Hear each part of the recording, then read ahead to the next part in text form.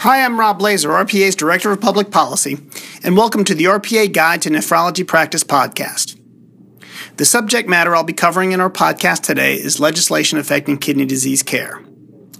Much of my message will focus on legislation that has been enacted, but I will conclude with an outlook as of the very end of 2016 for what might be in the future. I will, for the most part, not be addressing legislation addressed in the written guide, but will rather focus on major occurrences since the guide was developed, so issues such as the Affordable Care Act and the Medicare Access and CHIP Reauthorization Act, the MACRA bill, which is covered in great depth in other RPA information platforms, will not be addressed. Having said that, and while I'll mainly be focusing on current events, there were two watershed moments that I believe are worth commenting on before getting to more current legislative activities. The first was the creation of the ESRD program in 1972, which came about in part due to a man named Shep Glazer actually getting dialyzed in front of the House Ways and Means Committee, which has jurisdiction over the Medicare program. Legislators saw this, evidently were convinced that dialysis merited being covered as part of the Medicare program regardless of the patient's age, and the rest is history. So now ESRD is the only disease-specific entitlement in the Medicare program. Congress probably really didn't know what they were doing in creating the ESRD program, but that's a story for another day. At the time, it was estimated the program would affect about 10,000 Americans. Now there are approximately 500,000 individuals in the ESRD program, and this number continues to grow. So obviously, they thought they were doing this for a relatively limited number of Americans, and it's grown exponentially and shows no sign of changing. The second major legislative moment was the passage of the Medicare Improvements for Patients and Providers Act, MIPA, in 2008. MIPA was a huge bill with dozens and dozens of provisions, but the one with relevance for kidney disease created the ESRD Prospective Payment System, or PPS. This was significant because it actually created a payment system, italicized, underlined, and I'm using air quotes here, for dialysis facility payments. Unlike the Medicare fee schedule for physicians or the outpatient prospective payment system for hospitals, there was no structured way for dialysis facilities to get annual inflationary adjustments and reimbursement. Sometimes they would go years without an adjustment in payment, and before MIPA, any change in payment for dialysis could only occur if Congress specifically passed a law each year doing so. This was, of course, a huge barrier because it's hard to get Congress to do anything, and after years of advocacy, the dialysis provider community was able to convince Congress to create a payment system for dialysis facility reimbursement, and this is how the ESRD prospective payment system came to be, providing a structure for updating dialysis payment each year. Now, of course, those of us who went through the SGR drama every year for 13 years realize that having a structured payment system isn't always such a prize. But for the dialysis industry, that absolutely was a big step forward, and it's good to have structure and some predictability with how you're going to be able to figure out what you're going to be reimbursed every year.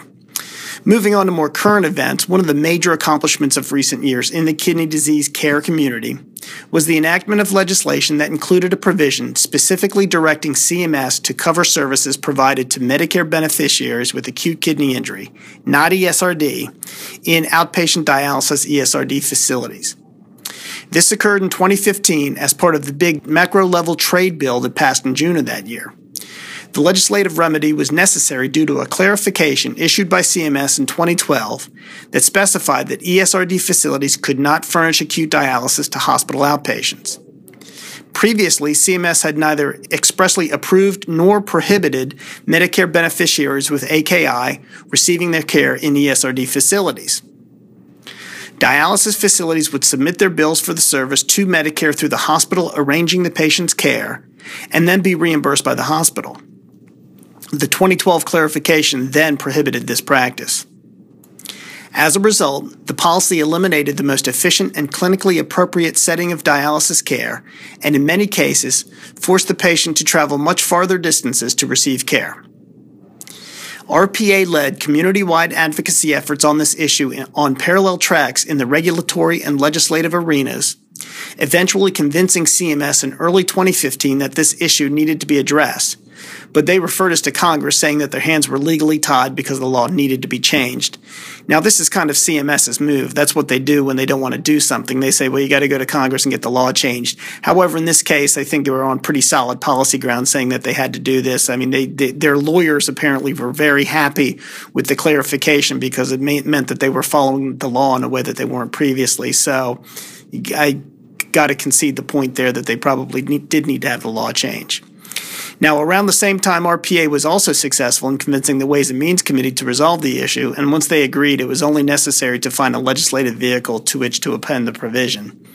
And this occurred in June of 2015 when the Trade Adjustment Assistance, TAA, Trans-Pacific Partnership, TPA, if you remember the TAA-TPA legislation was all over major news at the time. This legislation was finalized and passed by the House on June 26, 2015. As a result, beginning on January 1st, 2017, dialysis facilities will be reimbursed the ESRD bundled rate, which currently is about $240, for dialysis sessions provided to Medicare beneficiaries with AKI. Finally, there was a kidney-related legislative development in late 2016 of some consequence. In the lame duck session of Congress following the November 2016 elections, the 21st Century Cures Act was passed by the House and Senate and subsequently signed by President Obama. The bill became something of a catch-all for numerous health policy priorities in Congress, and one of the provisions added to the legislation was the ESRD Choice Act.